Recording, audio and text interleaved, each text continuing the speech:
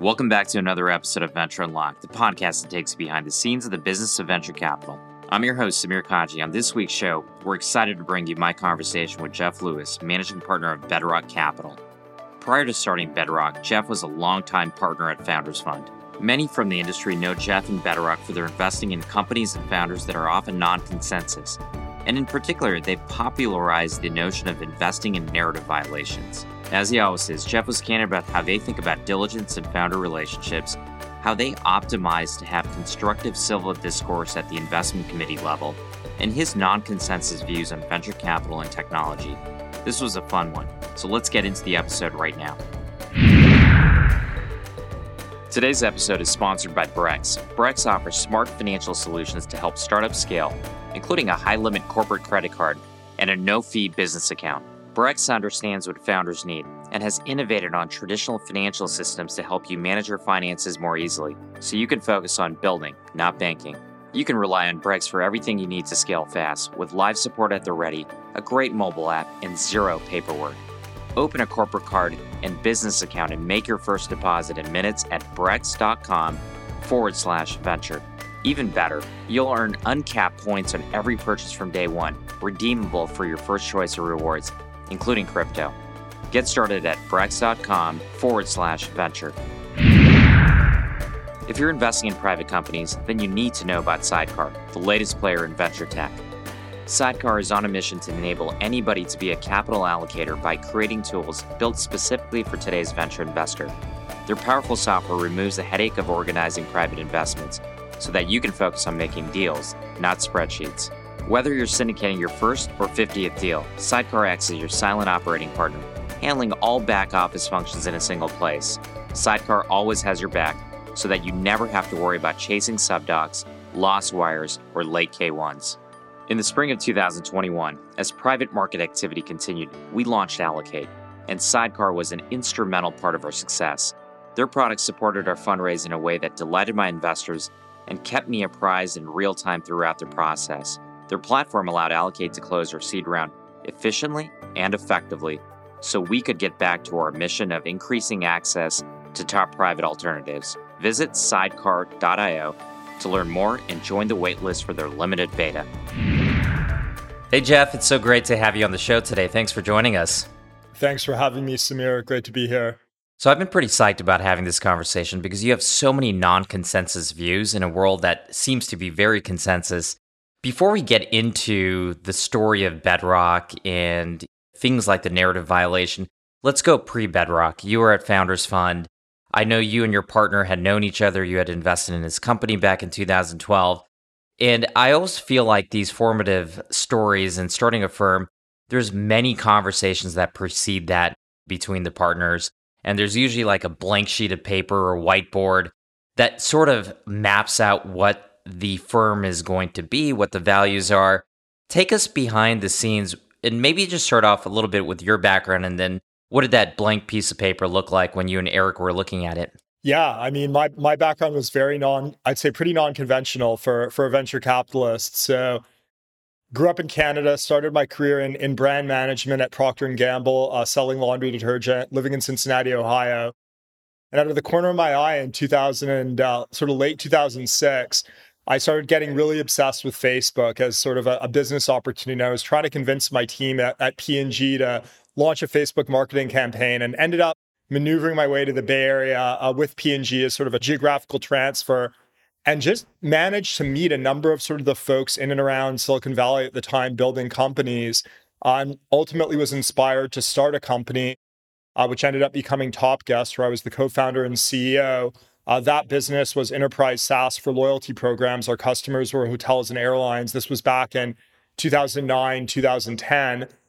And when I was building TopGuest, I actually met my now partner here at Bedrock, Eric Stromberg. So he reached out to me when he was a senior at Duke University in the context of wanting to break into tech. He'd been interning at Goldman Sachs, wanted to join a startup and was curious about joining my startup, and ended up telling him that joining my startup wasn't a very good idea because we weren't tracking that well. We ended up eking out a semi-decent exit and selling the business, getting our investors a 2 to 3x on their money.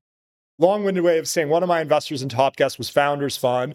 And after I sold the business, they ended up hiring me initially as a principal, and I was subsequently promoted to partner. But before I made the decision to join Founders Fund, rewind all the way back to early 2012, right after I'd sold TopGuest, Eric and I actually discussed starting a venture capital firm at that moment in time. In 2012, I just sold TopGuest.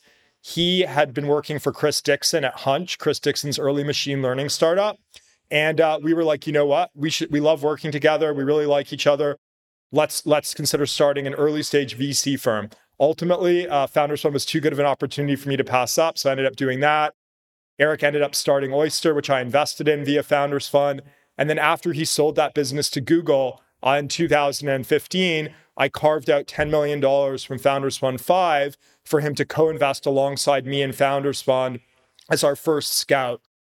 And so we really worked through all sorts of experiences, challenges, opportunities together, initially as friends in the tech industry, then as me being on the board of his startup Oyster, lots of ups and downs. It ultimately wasn't a hugely successful outcome, but we did manage to get a sale to Google. And then as co-investors, with me sort of mentoring him learning from me via osmosis while I was a partner at Founders Fund. Fast forward to very late 2017, decided that the time was right for us to go out and try and build something of our own with Bedrock. It was a really hard decision, but here we are 4 years in and things have been going well. When you were working together in different contexts, both as, friends and then investing in his company and then ultimately him co-investing as effectively an angel, alongside you, what were some of those characteristics that you shared in vision, maybe parts of the vision that you shared that just led you both to believe, hey, we're the right people to do this together? Yeah, I mean, you always want to, my view on this is you want to work with people where the values are very similar, but the ways those values manifest in the world and the way in which sort of the areas you spike on are different and complementary. And so in the case of Eric and I, we both have just a deep passion for technology and for entrepreneurs. So that is a core shared value.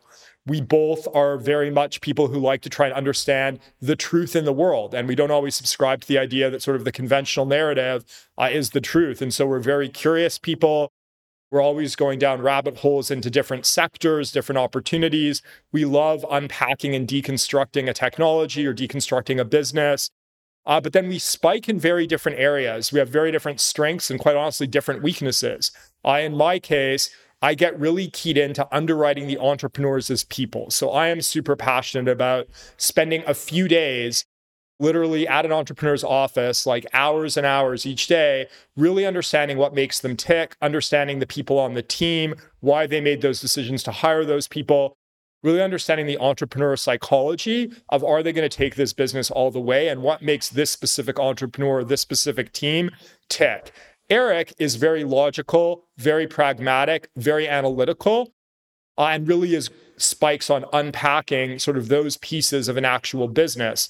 And then our third partner here, Spencer, who joined us as a principal and has sort of grown over the last 2+ years on the Bedrock team, is just like a quantitative savant who excels at really, once a business is actually really working and growing, doing that deep quantitative analysis. So I'm much more like the crazy idea qualitative guy, because somewhere in the middle, and then Spencer is like the hardcore quant, and it makes for a pretty dynamic team. But we all are anchored in this shared value of trying to find companies, find entrepreneurs that are underestimated or overlooked because they're doing something profoundly counter-narrative. And we want to invest at that specific moment in time when the business is contra to popular narratives. I would say that Bedrock has done a great job branding itself, and you've wrote a great letter around searching for narrative violations.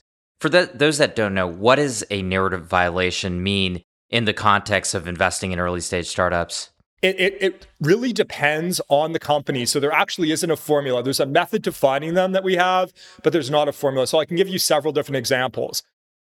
Flock Safety would be an investment where we initially led a Series A1 round back in 2018, right after we'd launched our first fund. It's a hardware-enabled subscription for crime-solving technology. So they monetize via SaaS subscription, but their Trojan horse is a camera that has license plate reading and other computer vision capabilities.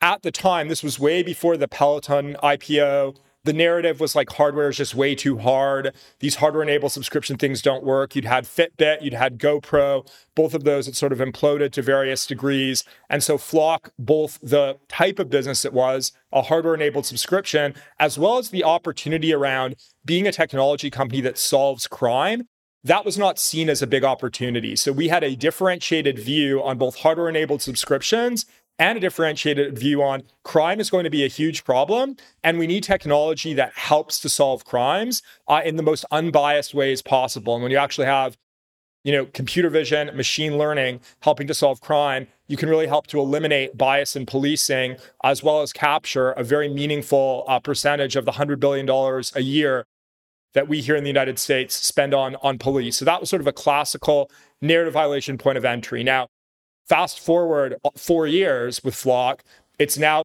conventionally seen as good. It's clearly working. It's sort of an obviously good business. But when we invested, it was definitely a narrative violation. And then there can be sort of weird dynamics around a financing round where even if the company is sort of obviously working and obviously good, there can be just one dynamic that's like 1 degree weird, which makes it counter-narrative enough. Rippling would be an example of that for us, where basically we invested in 2019. I'd gotten to know Parker over several years prior, and we invested on an uncapped note. And I'd been trained through my years as a VC before starting Bedrock, never do uncapped notes. And so when Eric and I started Bedrock and launched in 2018, I said to him, we're never investing on an uncapped note. And I was catching up with Parker Conrad, the Rippling CEO. He's like, the only way for you to invest is be an uncapped note.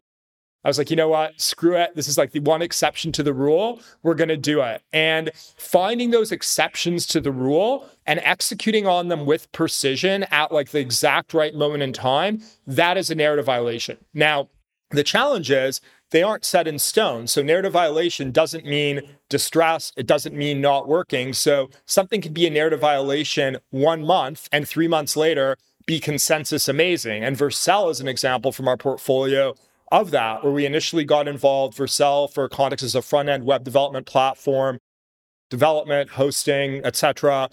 We invested initially in 2020 in the Series B when they had phenomenal quasi-religious adoption amongst developers, amazing. The product was amazing. They hadn't yet proven the enterprise sales motion. And so we invested basically based on traction with developers, but it's sort of, an open source company, and they hadn't proven the enterprise sales motion. So it was counter narrative at that moment in time. Fast forward to today, and Vercel's raised, 3 rounds since we initially invested in the Series B, one of which we led, and it's no longer a narrative violation. And so for us, it's like being nimble to get in at a specific moment in time when something, for whatever reason, is counter narrative. And it can be a very subtle reason for us. Well, in today's world where there's so much capital, and last year $128 billion was raised by venture firms, and a lot of these mega funds have been raising capital and largely investing in things that are fairly obvious and don't fall into the world of non-consensus. When you are looking at these effectively narrative violation companies, and you just mentioned a number of examples across different type of metrics of what makes it a narrative violation, but let's go to FlockJ, for example. When you are searching for these companies, are you searching around a theme? And in that case, were you looking for something that was related to crime and hardware, and where you had a thesis around something like that and then looked for companies? Or is it usually you find a company that comes to you that looks a little bit different, and then you build a non-consensus view from the rest of the market and actually make the investment? Genuinely, it's 50-50. And so I'd say half of it is thesis driven. So in the case of Flock Safety, the thesis wasn't crime. The thesis was we want hardware enabled SaaS. And so we were looking, and Eric actually initiated this, is like, we should be looking at hardware enabled SaaS. It's very non-consensus. There are great businesses to be built. And we did like a scouring of the landscape and met 50 hardware enabled SaaS companies, identified Flock as being the one we wanted. We had just missed the Series A. Ilya over at Matrix had led it. And we're like, we need to get in now. Once it's working, it's going to be too late for us as a new firm back then. He's never going to take our money. The team's never going to take our money unless we get in when it's non-consensus. So we flew down to Atlanta to basically convince him to take a preemptive Series A1. In the case of Vercel, it was highly opportunistic. The founder, Guilherme, had reached out to me on Twitter after seeing me on television. And I was just really, we spent several hours together in San Francisco, and I was just really taken aback by him as a founder, by his vision for the company, such that when they came to market with their next round, all of us on the investment team here at Bedrock, myself, Eric Spencer, were like ready to pounce, dug in. And then we led an opportunistic Series C once enterprise ARR had really inflected on that business after initially investing in the B. So it's 50% opportunistic, 50% highly thesis driven. And when it's thesis driven, we generally are only making one or two investments in a space. Flock is our only investment in crime. I think it's also our only hardware enabled subscription company. I'm not 100% sure, but I think so. In defense, we have a few investments, but they all do very different things. That's another sector where we had a thesis. We've got Epirus, we've got Modern Intelligence, and we've got Ondurel. All of those do very different things in defense, but we had a thesis view around defense technology that we pursued over 18 months. But our door is always open for crazy ideas coming our way. And we've tried to deliberately build sort of an N of one type brand voice that will attract weird founders doing weird things, because we always want our door to be open for these weird, idiosyncratic people. We want them to think of Bedrock and come speak with us. I like the notion of looking at things that are idiosyncratic, esoteric, and maybe finding those things that, the vast majority of the market may not see at the time you're looking at it. Going back to something that you said earlier around the team, and it's interesting that different things spike each of you and where your skill sets are, with you being more in, you've been on Twitter around being a vibe capitalist, really, which is foundationally. Is there a level of synergy between you and the founder and the founding team? You have someone like Eric that's very analytical, and there's somebody that on your team is very quantitative in nature. And when you're looking at deals that are different, my guess is in many cases you have very different opinions because you're approaching it in very different lenses. And in those situations, take us through the anatomy of an internal conversation and how decision-making is reconciled. We're always trying to improve it. It's the starting point. Since we always want to get the decisions right, and we always want to adjust the decision-making model based on that, ex post data on the quality of the past decisions. But I'd say the general tenor is whoever sort of drives an opportunity needs to really drive the analysis and drive the debate internally. And then we each, weigh in and we each look at it from our own lens. And so a great example of this would be something like Popmenu, which my partner Spencer Peterson sourced, where we led the Series B. Popmenu is basically Shopify for restaurants. We invested in the depths of COVID when everyone thought restaurants were going to be dead forever. And this is a conventional sort of vertical enterprise SaaS business where if it was just the Jeff Lewis fund, I never would have taken the meeting. I never would have met with this company. I never would have looked at, because I'm like, hey, another vertical enterprise SaaS company, like not interesting to me. I can't get excited about that personally as Jeff Lewis. But Spencer put together just like a super robust analysis on, actually, this can be a multi-billion-dollar company. It is a hyper counter-narrative moment in time to invest. Restaurants are going to bounce back.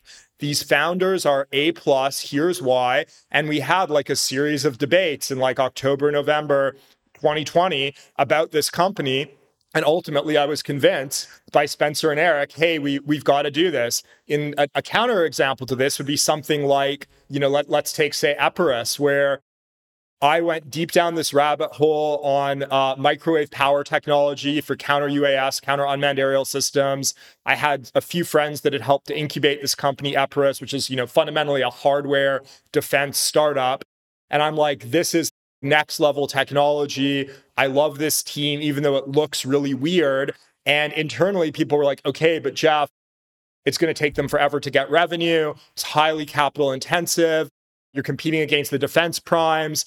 And all of these objections were raised, and we debated through those over like many months and spent several cycles with the team and ultimately gained the conviction, which is, I guess, a bit of a roundabout way of saying it is consensus driven here, but typically it's the person who's driving the deal has to convince the other people to like say, okay, and specifically Eric and I, because we're the investment committee. So whoever's driving the deal, needs to convince the other person, okay, even if you have objections, here are my logical counter arguments. And we both ultimately have to get there on we're going to do this.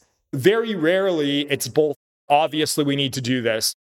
Bitcoin in January 2019 and Ethereum in January 2019, we were both like, okay, obviously we have to do these via the fund right now. So that's sort of a counterexample where we're both like, yeah, we obviously have to do this right now. But most times it's like one person is hyper positive and the other is playing the conscientious objector, but ultimately like needs to get convinced by the other person for us to do a deal. There's a couple things that stand out to me in what you just said. The first being this radical open-mindedness by everybody in the partnership to consume a point of view from somebody that has a very different lens, whether it's analytical or in case, really that founder alignment that you have, with a particular founding team. The second is that you exercise openness when it comes to investing. And you mentioned doing things like an uncapped note, which you originally didn't think you were going to do, as well as things like adding crypto. And at least from a consensus view, if you look at it from the LP's perspective, many LPs would say that's too unstructured. It doesn't cater to what we normally see from venture firms.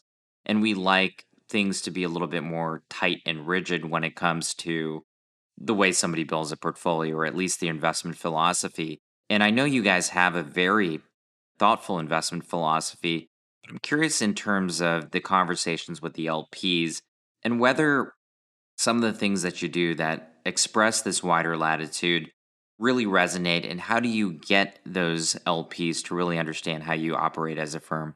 The starting point for us is, we consider these folks clients. And so I actually don't really like the term even LP. Like, these folks are our clients.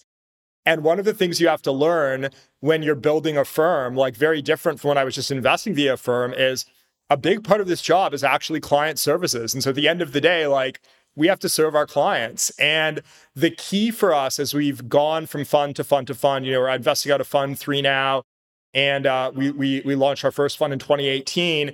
The key for us actually has been working with clients where there's like really strong interpersonal chemistry. And so I'd say that's actually the number one thing I've learned when we go do Bedrock 4, when we go do Bedrock 5 or 6.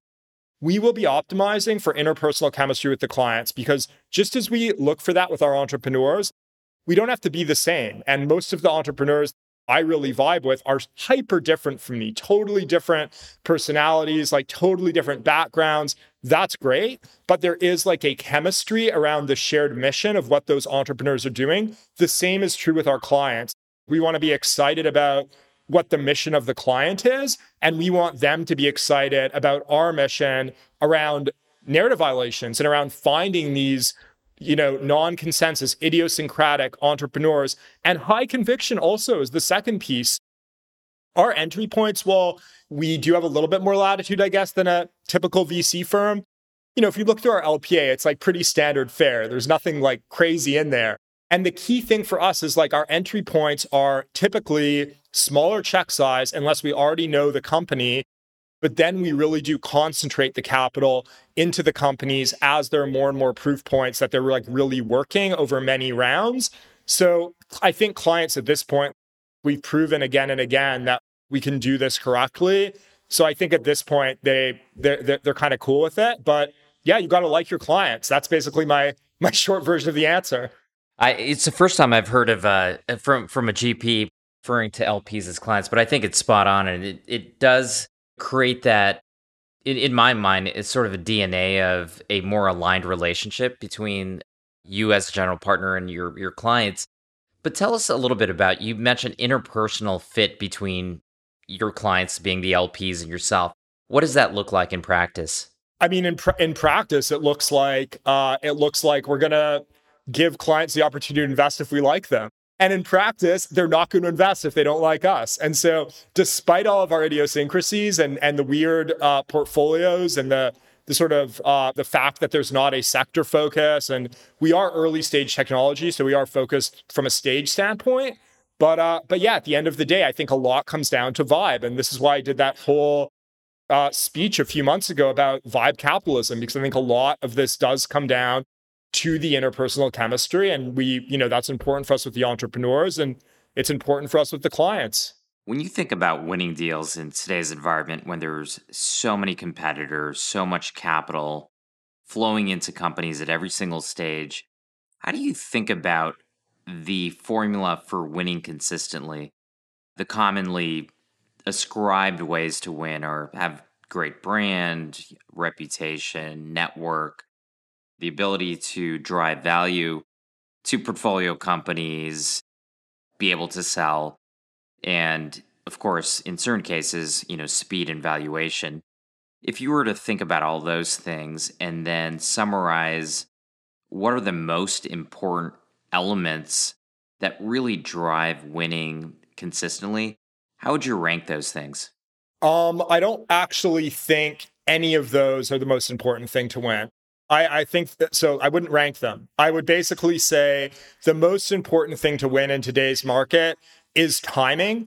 And specifically for us, it is getting in at a moment in time when it's not obviously working, or if it is obviously working, for whatever idiosyncratic set of reasons, every other firm on the planet hasn't already honed in on this company or this project. So for us, it's timing. It's being able to mobilize very quickly and get to a decision fast without shortcutting the diligence, which means in practice, we don't make that many investments. So like every portfolio at Bedrock has like 25 to 35 positions, and then our capital is just concentrated in the top 1, 2, or 3 positions in every fund over successive rounds. So I think pouncing at the right moment in time to like build that rapport with the entrepreneur and actually get a deal catalyzed is the most important thing. I'd say number 2 is diligence. And so one of the things that I've learned the hard way, quite honestly, is you can't shortcut the diligence. And so I think we're in a market where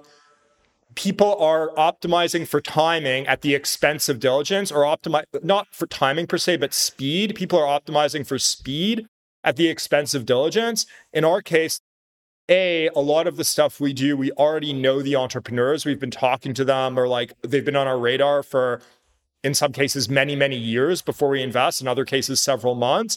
But when we don't have a long prehistory, we are like logging in with the entrepreneurs, like into their dashboards, validating the metrics, like doing off-list references. We try to move very quickly without shortcutting the diligence. And today we're in a zone where like people are just sacrificing diligence for speed to get a deal done. So it's timing. It is moving fast once you feel you found something that not everyone else is looking at. And then it's underpinning that with robust diligence and pricing discipline, man. Like I've, again, we've sometimes in every fund, there's 1 or 2 deals where it's like, oh, fine investment, but we lack the pricing discipline there. And you've got to be very disciplined on pricing, especially now when we're in this flux in the public markets. Yeah, it's interesting because when you started the firm, 2017, 18, that almost feels like the Stone Ages from where we are right now, given the amount of significant change we've had. And we've seen large players that historically were public market investors be incredibly active, deploying, in some cases, $1 billion a month into private technology companies. Folks like Tiger, where a lot of people look at them as SoftBank 2.0, but with a different view on diligence. In fact, I think the amount of work they do is pretty significant before actually making an allocation versus just spreading capital around. How has the impact of some of those bigger funders been on, firms like yourself, which are in mid-cap? I think you're at $1 billion in AUM. You're growing, but I suspect that there has been impact in terms of how you manage your investments and maybe even beyond you, just the broader market. How have those new entrants really changed things? I'd say that it has eliminated the like awesome shortcuts that used to exist in venture. So there used to be this awesome shortcut where a name brand, and I learned this frankly from Peter Thiel, working under him at Founders Fund. And he had this saying where like if a top tier firm or a name brand firm leads a strong up round on one of your companies, you should always do at least your pro rata, if not more. And I think that is a rule that I no longer subscribe to, because basically you have firms that are just playing very different games. That's not to say their game is not going to work. So I think Tiger's game of building this global technology index fund, I do think that's going to work. I think they're going to be very successful at it. But a Tiger up round isn't validation that that price makes sense for a given portfolio company, particularly when you have a very concentrated portfolio like we do. And so we have had instances where these great firms, and I love Coatue, I love Tiger, I think they're great teams. They're very good at what they do. But just because they're pricing something at X doesn't mean that price makes sense for us, Bedrock. And so part of the thing that's really tricky is it's obviously exciting to get like an amazing up round on a position where we had high conviction. We're there very early when it was counter narrative, but we just try and like do all of the work ourselves and pretend as if the decision is us leading a preemptive round at that price. That's kind of the like psychological filter we try and have internally is, would we lead a preemptive round at this price if this other firm was not at the table? And only if we get to a yes on that question, do we consider, okay, is this pro rata? Is this super pro rata? Is this something different? So that's been a big change. You can't have that shortcut of financing velocity, financing momentum. You really have to underwrite the actual traction and what you as a firm independently believe about a company. You can't rely on the market signals anymore.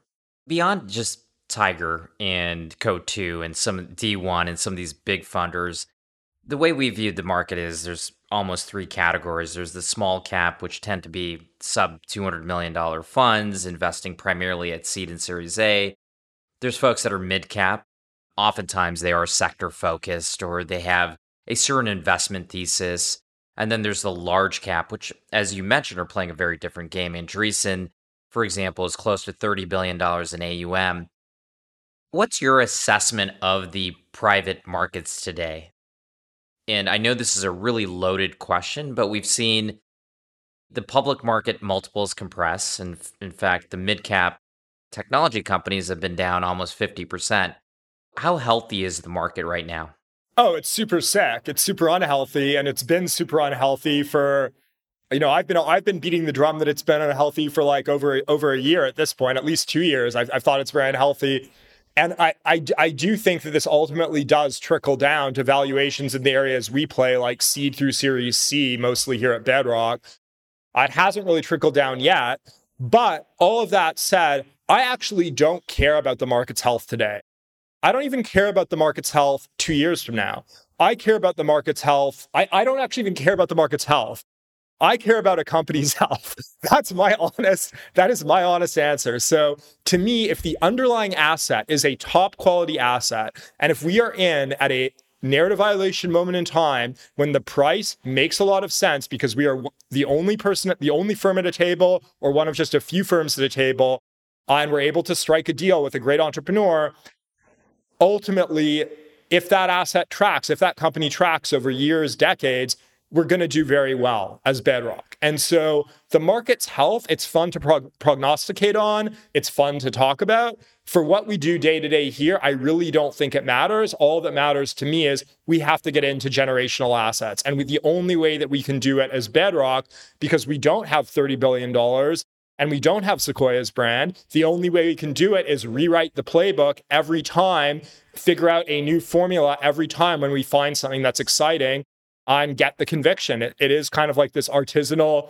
approach to this market in an increasingly institutionalized and formulaic type MO amongst a lot of firms. For somebody that is starting a firm right now and looking around, and I agree that you can't time markets. Number two, a lot of the companies that you're investing today are going to have very little impact to what the market is doing at a whole, particularly the public markets. Now, it could have an effect on the amount of capital that is available for those companies as they move through the cycle. But if you were to look at venture today and say, these are the areas that I'm most excited about, as if you were an LP, right? If you put yourself in the position of an LP, where do you still see areas of alpha?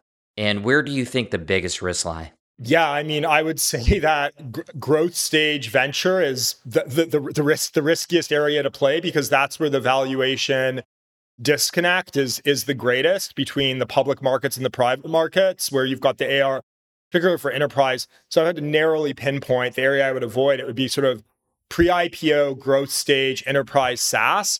And then at the same time, there are counterexamples. There are amazing growth stage enterprise SaaS companies in the private markets that I'm excited about. So there certainly are great managers there, but sectorally, I'd avoid that. I'm talking a bit of my own book here, but I do think early stage technology, before things are working, if you can find a manager or a set of managers that sort of thinks differently, even if they don't have a track record around early stage technology and is able to build conviction when there aren't market signals, that's always going to do really well, regardless of the health of a market. If you're investing in early stage technology and you're able to pick and you're able to win, you're going to do just fine as a manager wherever the market's at. I think there are still some limited geographic arbs, although that's closing pretty fast. And so there was sort of, we did a deal in New Zealand during COVID, this company First AML, because we thought it was sort of this weird geographic arb. We did a fintech thing in India. We similarly thought there was a geographic arb around that one. But in practice, I think the geographic arb thing is played out and all of the geographies are pretty highly valued at this point. So yeah, I would just be trying to find managers that I'm super excited about if I was an LP. I'd say the extension of that is I do think that by the time any given sector is like a topic of conversation on your podcast or on anyone's podcast, it's probably a little bit too late. And so by the time anything is like categorized as like an amazing sector, I think it's probably a little bit too late to go after it. Yeah, and that usually happens, and there usually is a lot of energy that goes around things very quickly in today's world. Web3 is a great example, I think, of that in terms of how much capital is going into Web3 companies and the valuation a company can achieve just by slapping Web3 in its own narrative. When you think about your playbook, because we've been talking about Bedrock over the last 3 years, and it seems like the playbook's fairly unchanged, right? Looking at companies that have narrative violations, not being overly focused on what is happening around you to a certain degree. But are there areas of the playbook that have changed within Bedrock, given all the changes that have happened, both in the market as well as what you might have realized about yourselves? Yeah, I'd say the playbook has stayed pretty constant. The way that we make decisions has evolved a lot. So particularly around like the investing decisions. And when you're starting a firm, the number one thing you have to solve for is adverse selection on the investments. And so the question is always, why would an entrepreneur ever work with this sort of new no-name firm that like came out of nowhere? Why would they ever take money from this firm? And so we were just obsessed with this adverse selection question the first 2 years of Bedrock. And it like really skewed our investing hyper into areas that were like very non-consensus. And so we did like a fair amount of, lower margin stuff, like small check sizes, but on deal volume, from a deal volume standpoint, Bedrock Fund 1, not everything in there is like high margin, pure play software. But we were obsessed with this question of adverse selection. Now we're less worried about that. Now we're much more worried about missing something that is right in front of us because we make the wrong decision. And this has happened to us time and time again. We were sitting for lunch with Dylan Field, the Figma founder, in 2018. We could have led around at $400 million. We talked ourselves out of it. We had an opportunity to lead. We could have invested in. There's like 7 or 8 examples like that haunt us because we got the decision wrong. And we chose not to invest when we had an opportunity. And so the biggest thing that's changed is we have litigated these past decisions so intensively internally so that we always are upping our game on decision quality, on making the right investment decisions. And we're not as concerned about adverse selection. We're concerned about talking ourselves out of things that we should actually do when the opportunity is sitting right in front of us. Are there any commonalities for those deals that you talked yourself out of in why you made that decision at the time? I'm going to give you a super cop-out one. It's we overthought it. And I do think that there is this huge failure mode of venture capital where there's a sense in which almost the smarter one is, the less likely one is to be successful or something like that. And I think maybe that changes in a down market. And I really do hope that we are entering a bit of a crash or a major crash. Just from a Bedrock standpoint, I don't want the carnage for everyday people and investors in the market, but just for us, I feel like we will thrive in a downturn. But yeah, it's overthinking it. It's being too smart for your own good.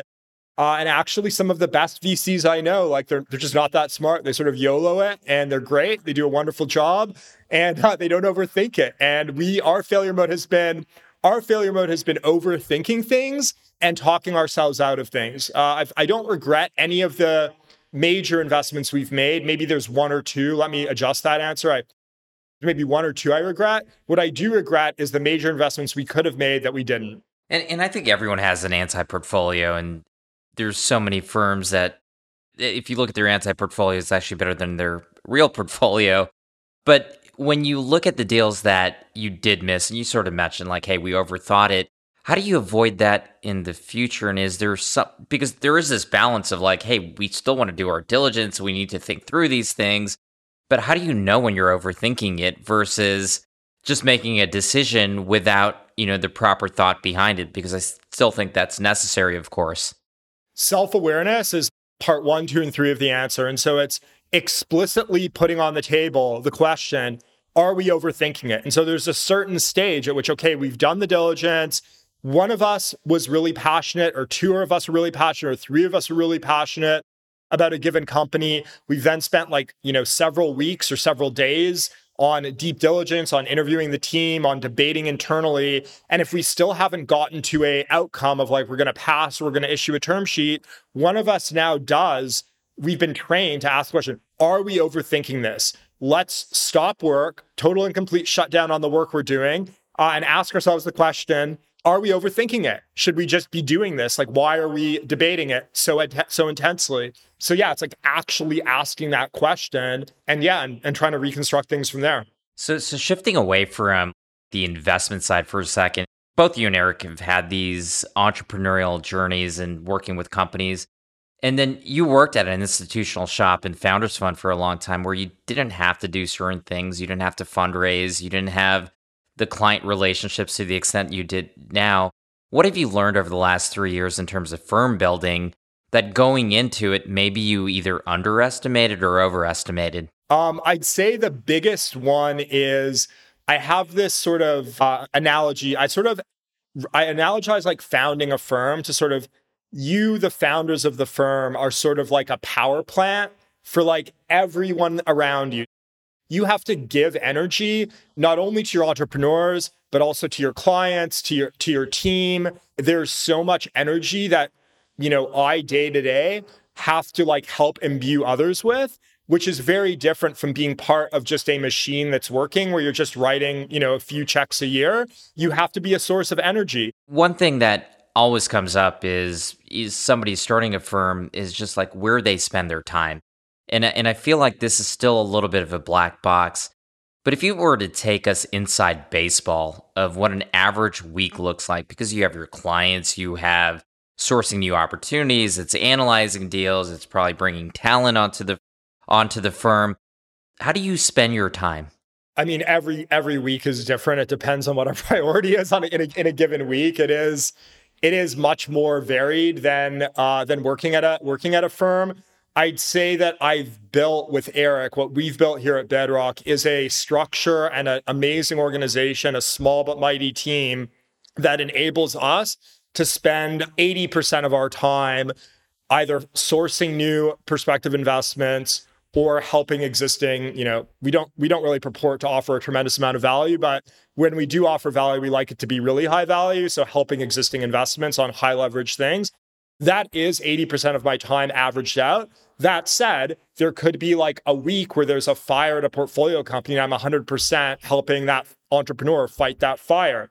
There could be a month where like we did a thing where we went really deep on a specific sector outside of the US, and Spencer and I were traveling around for a month, digging into that sector. And I wasn't doing things like responding to inquiries from clients, but we've built a team now with Thomas, our CFO, Spencer, Tyler, our creative director, Sid. We've our administrative support team, where we really are as an investment team freed up to mostly focus on investing. And I would urge emerging managers and someone starting a firm for the first time to try to get to that point as quickly as possible, because the huge unfair advantage that the incumbent amazing firms have, I think is not brand. I don't think it's client relationships. I don't think it's brand. I actually think it's that they have the back office and the infrastructure team for the investment team to just be focused on investing. And like, you need to get to that point as fast as you can as an emerging manager. Yeah, which of course can be a challenge for most because they don't have particularly the AUM or the management fees to bring it. So you have to outsource a lot of those things. But I'd love to get to our final section, which is, me asking you 3 rapid fire questions, and I'd love to get your thoughts on those. So the first question I have is just around your career, and you've had all these experiences and you've worked with some amazing people, but what is the most impactful piece of career advice that you've ever gotten? I heavily discount advice, but I did have a lot of friends that thought the decision to start Bedrock was a bad one and that I had an amazing job that I should never leave my prior firm.